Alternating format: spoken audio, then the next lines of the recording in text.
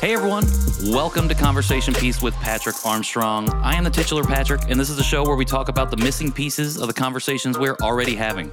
Shout out to all our returning listeners, and a high five and hello to everyone joining us for the very first time. Thank you so much. For too long, adoptees have not been the authors of our own stories. That's changing, and this month we're joining the discourse to be part of that change. Together with BIPOC adoptees, we are reclaiming our narratives by honing in on specific areas of the BIPOC adoptee experience that need to be amplified right now. This is a brave space for adoptees to share with the world what we know is needed both inside and outside our community. These are the BIPOC adoptee conversations. My guest today is a transracial Korean adoptee and the founder of BIPOC Adoptees. It is my honor and privilege to welcome Liana Soifer to the show. Hey, Liana. Thank you so much for joining me. Hello. Thank you for having me. It is an absolute pleasure and honor to have you here on the show. A little background for folks listening or watching right now. Liana and I connected on Instagram through the BIPOC Adoptees account, and I know I've given maybe the briefest guest introduction that I have given on this show. So for folks that may not know who you are that are listening or watching right now, do you mind sharing a little bit more about yourself and about the BIPOC Adoptees group in particular? Yeah.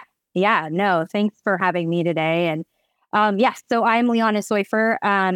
And I'm the founder of BIPOC Adoptees. I am a transracial Korean adoptee, and BIPOC Adoptees was really formed out of a conversation with another adoptee. I've always known that I've needed to find community and finding it through the various conversations with other adoptees growing up, growing into adulthood, have my own kids, the journey of parenthood. Community has been one of the most important things for myself, my identity, but also in raising my kids.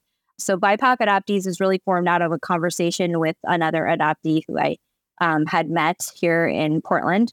And from there, BIPOC Adoptees was born. And it was really formed out of just listening and chatting with other adult BIPOC adoptees and realizing that, you know, we all share these two really important identities, which is being part of the BIPOC community, but also being an adoptee, and then also having, the nuanced differences of what we experience throughout our own lives. So, it was formed out of a conversation that was safe and honest. And I think that's the forefront of this project is like when we can create spaces that feel safe to us. Safe means different for everybody, or a brave space that it allows you to kind of be open and share things about yourself. And that's where the heart is, that's where all the meat is. Yes. 100%. I really appreciate you sharing all of that. And you're absolutely right. That is where the meat is. That is where we find the most value a lot of times, I think, in the community. I'm thinking specifically about when I've attended other adoptee events, and I've gotten a lot out of the panels, out of the sessions that are available. But where I've found the most robust community is in those side conversations when you're able to sit down and talk with, it's not 30 people or 50 people, it's one or two, and you're able to sit down and have one of those conversations. And I think that's the beautiful thing about the community is that we come together to attend these different events and support each other, and then we find our little pockets of people and we go and we build amazing things like you're doing with BIPOC Adoptees. Before we dive into this conversation about what's missing around this experience from your perspective, what came first for you? Were you already on your journey of identity when BIPOC Adoptees came out of this conversation? Or is that something that's been happening concurrently with your own identity journey? Yeah, my journey, as sort of my adoption journey, really took place, I think, pivotal time for myself was that journey of parenthood. And that my oldest kids are 11. I have two twins that are 11. My youngest is 4. So that was, and then I went on a journey prior to that to have my own biological children, which was a couple years before that. So it took a couple of years. So it's been quite some time. Sure. And I think that I'm always going to be on the journey. And I feel I find myself in every conversation I have with somebody, I literally learn something new every time. Somebody's like, oh, that is a great way of framing that. Or, oh my gosh, I never thought of it that way. And then it just fuels like I just feel like I'm learning from every single adoptee that I meet. And so in that sense, yes, I've been on my journey. I've been been in reunification with my birth family. But I would say that like this journey is a lifelong journey. And I feel like I'm just maybe just starting my journey in that sense. But it's been a while learning my own identity. Well, I appreciate you sharing that. And I feel like that's one of the milestone moments for a lot of folks in our community is that journey of parenthood. And I'm hopefully going to start that journey soon with my own partner and thinking about, and then coming off my trip to Korea, thinking about this lack of history that I have in relation to my own biological family. And then thinking about, okay, I really feel myself wanting and needing to connect with someone biologically. And that's kind of where this has started. And this is, for me, coming a little bit later on my own identity journey, about 3 years in of like really working on myself and then thinking about or maybe feeling that stronger connection. When you started your journey of parenthood, was it simply like a medical situation where it was like, oh, I want to know this information for my kids so I can take the best care of them that I can? Or was it something different that drove you into this direction where we're going now? Yeah, I mean, I think that ever since I was little, I always wanted to be a mother. And that's just something that I always, from when I was tiny, right? Yeah. That was been one of my missions in life, have my own biological children. And obviously, as you get older, you realize maybe why that's so important. And obviously, like having those mirrors, that's the desire, right? So yeah, it's always been something that one of those journeys that I'd always knew I'd explore. Amazing. I think that's really important. I think that's really amazing for you to name, knowing that, okay, this is a journey that I'm going to find myself on eventually, even if it's not like, oh, I'm going to start it when I'm a kid because I'm thinking about, oh, I want to be a mom, but really like notching in the back of your head, like, okay, this is something that I maybe really want to explore down the line. Whereas like someone like myself, in my experience, I'm like, I don't want anything to do with that. I'm never going to talk about it. I'm never going to think about it. And then I suppress all of that. And then here I am finding all these different kinds of things as I turn 30 and really start to explore that. So it just goes to show the diversity and experience that we have in our communities, specifically even within our own ethnic communities, Korean adoptees, but how much more broadly we get in terms of what kinds of experiences are out there from the at-large adoptee community and specifically the BIPOC adoptee community. So yeah, let's tarry no further and dive into the meat of this conversation. And the reason that we're having this series, I did a series back in May about the missing pieces of the Asian American conversation. And that was one of the reasons we connected was like, let's do something that really focuses on our adoptee experiences. And I think this is perfect coming into kind of the last quarter of the year to kick this off, because I do feel like we're riding a wave of momentum when it comes to visibility for our community. So for you and from your perspective, as someone especially who's navigated this journey of parenthood, who started an organization focused on BIPOC adoptee experiences, and who's been in this community for a little bit now, what do you feel like is a piece or pieces that are missing from this BIPOC adoptee conversation? So I'd say the pieces are race and the voices from adoptees, those in combination, right? The adoption narrative is still very much centered around the adoptive parents and the adoptive agencies. And we're not having the conversations about the impacts of race and our daily life, just walking outside of our house and what kind of experiences we have versus a white person. And so those together need to be talked about. Race, Sure. We need to talk about race and talking about it from the perspective of the adoptee. So BIPOC adoptees is all about centering being adoptee first. And that means centering conversations around the adoptee is sharing the experiences and not those by the adoptive parents or adoptive agencies. So those are the two pieces that I feel like we need to be, addressing. And it's still just tabling at 2 events this last summer.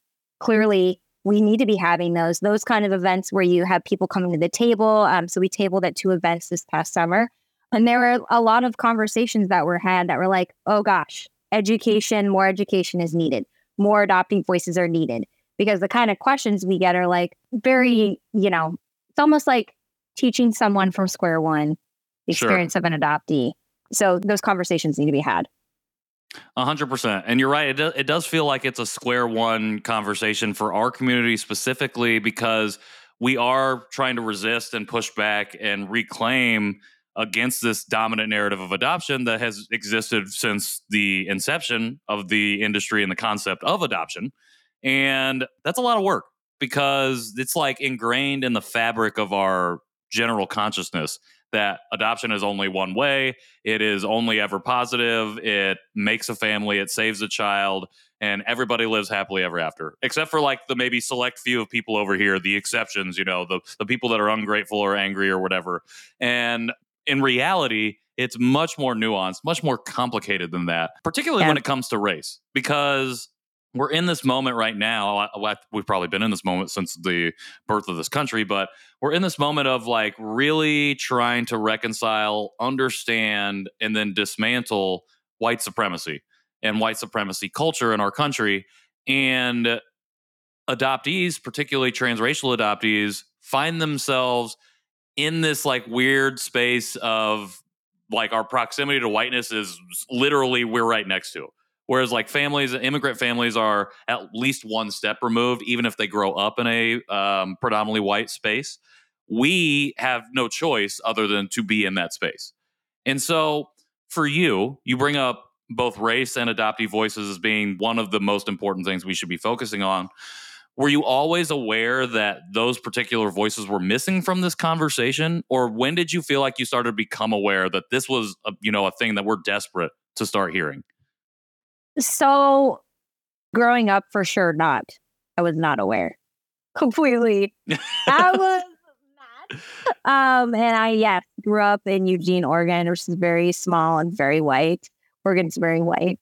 But I would say that when I started my journey in parenthood, that's kind of where it began. Because when I started talking to other adoptees, that's where I started trying to find community. Because it's like, sure, I needed to. My experience as an adoptee raising my kids was very different than my friend, maybe who's not an adoptee.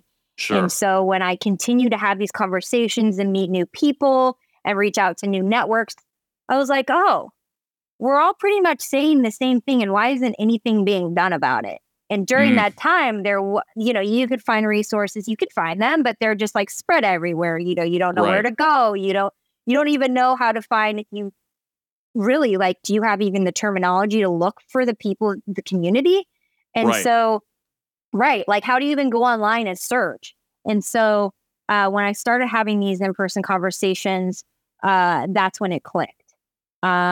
And it was like, no, we need to do something about this. I would say, generally speaking, I feel like I do have a relationship with my adoptive family. It has been rocky. We've had to have really hard conversations. And even sometimes these conversations that need to be had maybe aren't even had with my entire family, but I generally have a good relationship with my family. I had an okay bringing up. Like, my parents were very educated. My dad, So I grew up, my mom was a psychologist. My dad had a PhD in education. And so even in that setting where I grew up, where we talked about things, went to therapy, even in the, maybe the best scenario, I don't even like to say that. Sure. But even me growing up, I'm like, no, this isn't right. Like, why am I still struggling with all these things? And why can't I find ways to address them? And so that's where it started. I was like, we need to find community. We need to build something. And so even to this day, again, I still feel like we're constantly doing that, regardless of BIPOC adoptees existing. Right. Like, every day is a grind. Every day is a new conversation.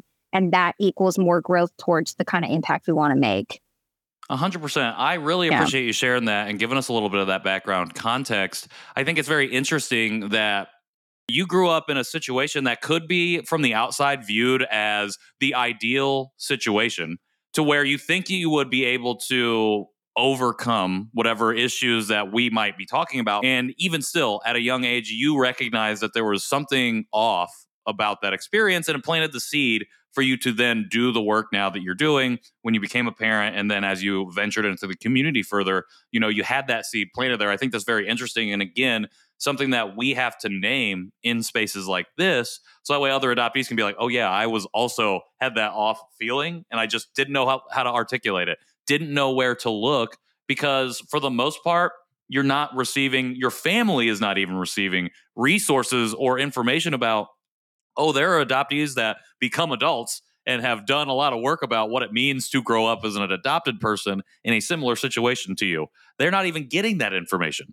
And it's because that stuff only has existed for like 60 years, especially from like an Asian and intercountry perspective, not even to talk about Black and Indigenous children who were taken away from their families and displaced from their families growing up here in this country for over the last 600 years. It's all very interesting. And I think, again, it's just so important to be able to share things like this. And so with that in mind, I think one of the things that really drew me to your work with BIPOC adoptees specifically was the fact that you're a Korean adoptee leading this organization, and you're not just focused on Korean or even Asian adoptees. You've really opened it up to this wider community that we are a part of, this larger fabric that we make up a small piece of. And I think that is so, so important, because something that I've learned over my time in this community is that it's important for us to be able to recognize and specifically name our ethnic and racial communities that we come from. I think it's really important to be able to find community in those groups. And we have to be able to recognize that we are one part of a larger whole. And if we aren't willing to at least build empathy in the way that we want empathy built with us, with other people who are part of this larger community, it's going to be a little bit more difficult for us to move forward and find and fight for the change that we want to fight for, because we have to be able to figure out ways to move in solidarity together. And so that's what I really like about BIPOC adoptees. Can you talk a little bit about why you wanted to move in that specific direction? Yeah, I mean, I could just say for myself, I don't want anybody speaking for me. I don't want somebody telling my story, and growing up in a white dominated space. I just know personally from my own experiences, the kind of racism I've experienced, the stereotypes that I've lived and manifested for so many years. I don't want that for the next generation. I don't want that for anyone, right? Like, because I've endured my own pain. And with that, I'm like, this is why it's about the community, right? And that I'm just one sliver of that community. And this is about making impact and bigger change. And yes, to your echoing to what you're saying is like, yes, one person can make change. But the more we can build together and the more voices we can represent and share, the stronger community we have, the stronger impact we make. So I'm happy to share my story and happy to be on this podcast, but I tend to be very like, I'm just going to be in the background over here. You know what I mean? Because I don't want the focus just to be never just on me. Like, I've got footage. I had a company I worked for. I had footage. This was years ago. This company I worked for, we had a videographer go and travel back to Korea with me to meet my birth mother. And the idea was to create a documentary about me going back to my birth country, but more importantly about coming back and how I parent, and then bringing in other parents and talking about that. And that footage is just sitting, and maybe one day I'll do something with it, but this is more important, which is building a community of all different voices in the BIPOC adoptee community. Did you always know it was going to be broadly BIPOC focused, or did it start as being like Asian or Korean specific and then it grew into? No, it was always going to be about a community of BIPOC. Okay. But what happened is when we dove into the interviews last year, we interviewed 10 adult adoptees. Well, of course, predominantly all Asia because of where we're mapped, right? Pacific Northwest, and because the studio was here in Portland. And so we had to and it was, we were really from the ground up. So we, predominantly it was Asian voices. And that's always been a struggle since day one, is like, how do we show representation? And it wasn't good enough. And so there's things that we're doing as an organization to be more reflective of our community. But it's a tricky balance, because it's also like, we're not here to tokenize or take someone's story. So I think the more we get more awareness and the more we get out there, the more people will come to our community. And that is what is happening. Like, Right. it's amazing. It's just happening naturally, but it's a work in progress, you know? Yeah, well, I think if everybody just came there immediately, I mean, that would be amazing and that would be incredible. But again, it's like we are still building to this point of visibility where it's like it's common knowledge that it's like, oh, I can go out to and find this BIPOC adoptee event or just be part of this group. I can at least broach it and know that that's a safe space for me to operate. And then eventually it could turn into a brave space where I'm like, okay, I've learned enough and I've learned enough about myself and I'm ready to use my voice now. And I have this platform.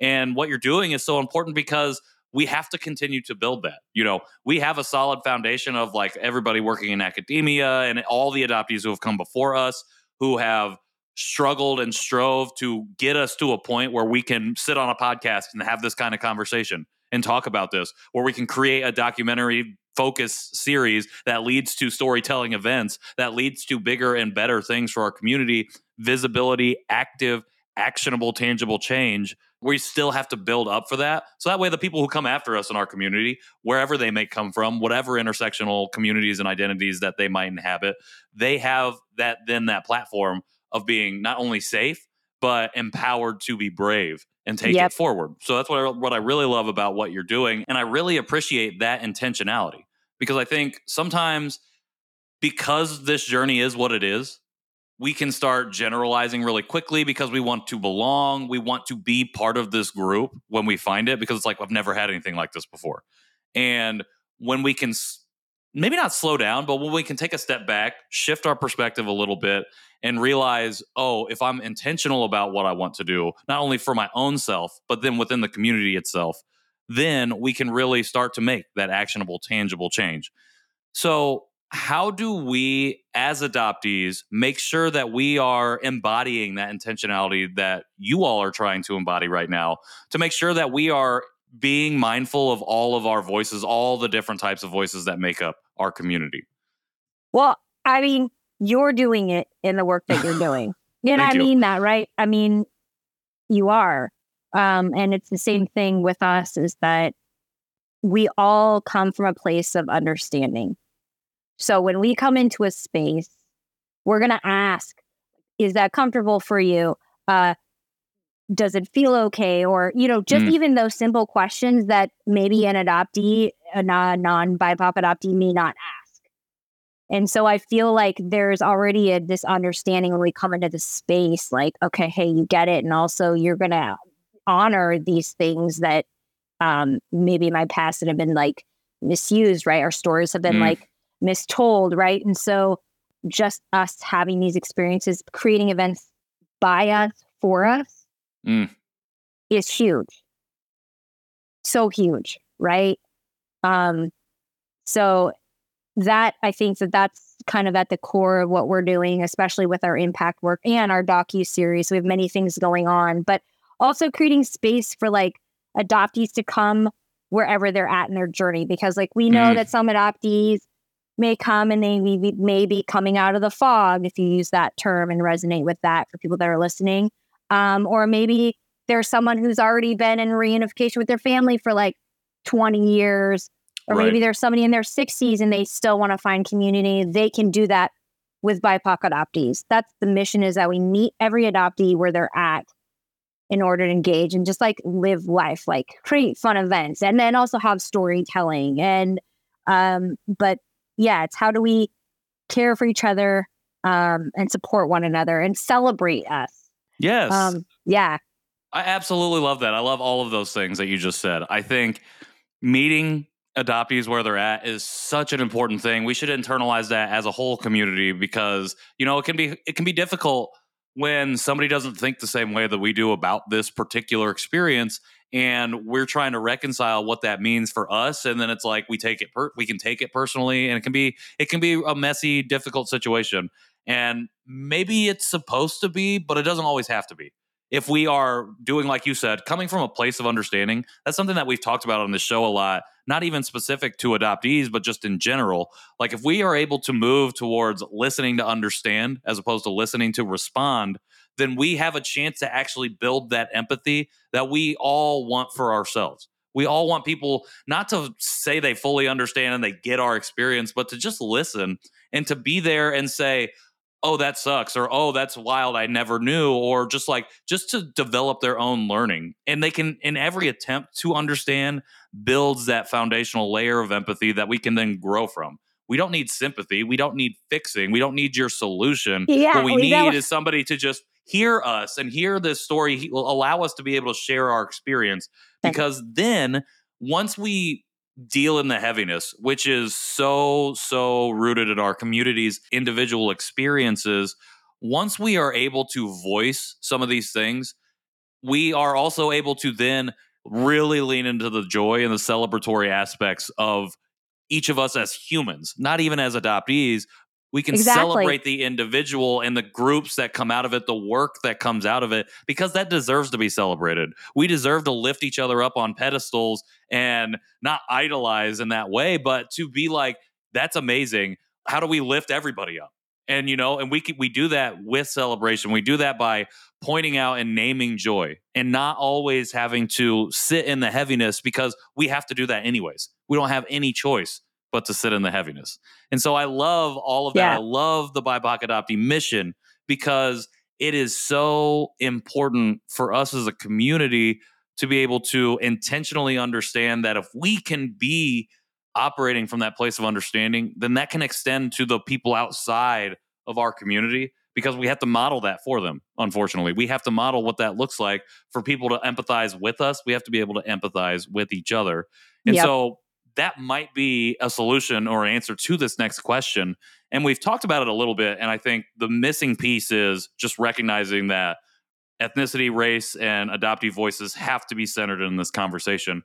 But do you have anything else for folks outside of our community to help them understand a little bit better how to address that particular part of this conversation? That's a great conversation, or not conversation, but a great question. I just like this last event that we tabled at, and I bring this up because the last event we tabled at, there were, it was like many times, almost like having to have the conversation over and starting from square one, almost like starting at the base root level, like every single time somebody would come to our table, right? And then also like saying something and then not really hearing it and like repeating something that they heard, which is totally false, right? And so I'm just thinking maybe it's just taking a listening approach, a more empathetic approach to the conversation, not kind of echoing what you're saying. No solutions, just listening so that we can be validated and heard, Yep. That's it. I just like how I danced around for like 5 minutes. That's at the end of the day, the simplest answer is, generally the thing that we should be doing and focusing on. And I'm not saying that to simplify this experience in any way. No, but it is, however, starts from a simple place of being like, I can listen and I don't have to have an answer loaded up for you. And also like, you talked about it, like the missing pieces that our voices are not centered in the conversation. I would even venture to say, like, you have to come and decenter yourself, which I think is really, really difficult for a lot of people. I mean, I'll even speak from experience of like when I first learning about this, it's really easy to be like the center of all the conversation around like social justice and everything that you see happening in society. It's like, well, this is how it's affecting me and me and me. And it's like, oh, I have to learn how to let that go because I'm not Black. I don't understand what that's like. And like, I'm not the person that should be speaking and leading the conversation around state brutality against Black people. Like, why am I out here shouting and posting Black squares and doing all of these things? Like, that's not right. Like, it's performative, one, and it's not helping anybody other than putting on a mask and a performance for yourself. And two, it's because I'm centering myself in that conversation that I can be a part of, but is not my conversation to lead. And when we can understand and learn how to decenter ourselves, and for folks outside of our community, that's what we that's another thing we need to happen in order to center BIPOC adoptee voices, is we have to learn to do that decentering work, and it's really difficult. And I don't blame anybody for feeling like, oh, I don't, I even taking it personally, because we live in a society that teaches us to take everything personally in that way, because it's all about the me and less about the we, and we can move to the we can start to understand and again empathize with these experiences if we just listen. And again, it starts with the simple act of just listening and listening to understand. Exactly. And it's sort of like all the things that we've all been taught. It's like it's reverse, right? Because it's always 100%. been the adoption narrative, right? The adopted parent like talking about the experience. I mean, that has been ingrained in all of us as adoptees and our families for like, it still is. 100%. So yeah, it's just much like flipping that script, like, yeah. So, Liana, I do want to thank you for coming on here and sharing so much and being willing to partner with me in Conversation Piece to have these conversations, these 5 conversations about the BIPOC adoptee experience. And one of the best things about it is this all leads up into your next specific event, a storytelling event that's happening September 24th. September 24th. So it'll be on a Sunday in Portland, and it's an all-day event from 11 to 9. And then, yes, the first part of the day will be BIPOC-only adoptee programming. So that is time centered around BIPOC adoptees from 11 to 3. And then from 3 to 4, we have transition time. And then from 4 to 9, it opens up to the broader adoptee community. So families, advocates, allies, general public can come in, and that's where we'll have Adoption Mosaic also partnering to do a panel as well about relationships. And so we've got some fun. And so there will be very heavy stuff storytelling. We're so excited for you to do a workshop at the event as well. And then we will have some really fun, we're going to sprinkle in some like fun, just hang out activities as well. Just being in community. And then we also will have second generation intergenerational adoptee programming. So like, for example, my kids are second gen adoptees. And so we'll have room for that so that those adoptees can get together. I have also some friends that are my same age that are second gen adoptees. So making space for all the intergenerational adoptee, BIPOC adoptees. Yeah, it's going to be awesome. I'm so excited. I've never been to Portland, so I'm super excited about that. I know multiple people out there who I'm really excited to meet in person for the first time. Yes. And as we move kind of to the close here, I think one of the best parts about BIPOC adoptees is that you've like continued to evolve and update and change what you are offering with and through this organization. Can you talk just a little bit about how these particular events came about with what you've been working on? Yeah. So the projects first started out, it was going to be a documentary. Quickly learned we couldn't do that, too much content, just way too much. So docu-series, and then the goal is we want this docu-series to be an ongoing series sitting on a major streaming platform. So we're working on that, currently working on a GoFundMe for that. And then what came out of that was the impact work. And that's pretty typical of documentary work. There's the social justice piece, there's the impact work. So that formed out of the docu-series. And then really it's been about making relationships here in Portland area with other adoptee organizers, community organizers. And that is where the heart is, right? Like BIPOC Adoptees does not exist without its team of adoptees who are dedicated to the same mission. And that's why BIPOC Adoptees continues to move forward. And yes, now we're creating a nonprofit. So we're in the process of that for just our events. So we have some really fun, we're already kind of looking at programming for next year. So keep an eye out for some exciting events next year as well. Amazing. Yeah. That is super, super exciting. I'm really excited for it. I'm excited and I'm honored and privileged to be even a small part of this next event. That is huge for me. I just love to I'm playing, I feel like, a small role in coming out and just being in community with folks, in a different area than I've been so far since starting this journey, to meet a different group of adoptees who are out here doing the thing. And it's just really important. And an honor to be able to participate in things like this. And I just really am thankful to you, Liana, for reaching out and connecting with me originally just on Instagram about none of this.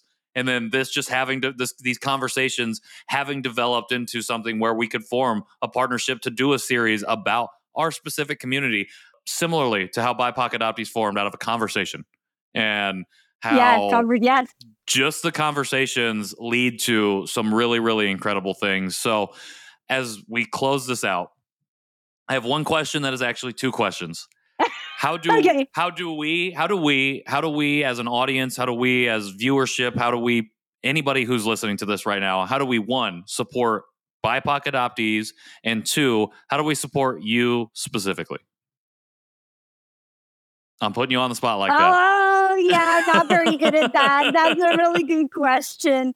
Okay, so I'll answer number one first. To support BIPOC adoptees, awareness, and sharing. So if you can share our work, reach out to other adoptees, BIPOC adoptees that you know, that is the number one thing, just awareness. We will be releasing updates. We just went through a rebrand, so we will be updating our website, but we have a GoFundMe releasing soon, so that'll be coming out fun. So supporting, support can look different in all different ways. So whether it's donating or whether it's just a share or a like, those all mean everything to us. And then having those conversations, to your point, if you listen to this podcast and you have a conversation with somebody that you have never had a conversation with, or you've wanted to, you just made impact. So to your point, like if this podcast creates, one conversation, I'm like, yes, that's great. That's impact. Amazing. Okay. Secondly, me, if that's what you asked. Yep. People just continue to show up for BIPOC adoptees. That really supports, oh, it's so weird, but that really does support where my heart is. So at the core, this is just who I am. And I'm all about, I'm not satisfied until we don't have to have these conversations. And I know that we always will have to. So we're going to keep grinding until we get there. So I don't know. Just send a message and say hello. I love meeting new people. That's like to your point, is just like I've met so many adoptees all around the world, and just meeting one-on-one has been really awesome. That's a way to support. That's absolutely a way to support. To your podcast point, conversation. Real conversation. Support me by having real conversations with the people around you. I love that. That's a great way to support somebody, I think. And I really appreciate that, because it's very community care focused right there. And I do think there will be individual ways we can support you, and we will figure them out, because you deserve to be supported as well. And not just through the organization, but you need your rest, you need your time, you need the individual affirmations too, just like we all do. And we will find ways to support you in that way. I don't know how we're going to do it yet, but we're going to make it happen. Okay. Well, Liana, thank you. Oh, yes. Well, thank you. No, are we getting to a thank off? We are. And I also just want to say that BIPOC adoptees is all about partnerships as well. And so you are, everyone who's participating in this NUPS event is monumental. So, and I'm looking forward to this event and also future events as well. So, yes, thank you for having me, and looking forward to meet you. Absolutely. Looking forward to meeting you. Thank you for giving me the privilege and honor of your time, of part of your story, and of a bunch of wisdom and knowledge about not only how you formed this organization, but how you've had conversations in community, and how we as adoptees can continue to have those conversations to build off of what you've been doing as well. So it is, again, an absolute honor to have had you on, to partner with you, not only on this series, but on this next event and on future events. And it just means a lot to my heart and to my soul to be able to work with you and the entire team at BIPOC Adoptees to do things like this. So thank you. Yes. Thank you. You are. All right, here we go. I'm ending the thank off with another thank you at the end of this, but really quickly, for everybody out there listening right now, you can find links to everything that we just talked about here in the show notes. You can find ways to support Liana, to support BIPOC adoptees specifically right down here. So make sure you check out all of those things. We've got a bunch of new things coming, so make sure you're paying attention to all of the stuff. and following all of those accounts to stay connected. If you want to follow us, you can do so on Instagram at Conversation Podpiece. If you do feel so inclined to leave a rating or review wherever you're listening or taking this in at, we would greatly appreciate that. And lastly, if you are interested in supporting the show in any way in the future, feel free to hop in our DMs or visit our website, conversationpiecePod.com. Until next time, I'm Patrick Armstrong, and this has been Conversation Piece. Thanks, Liana.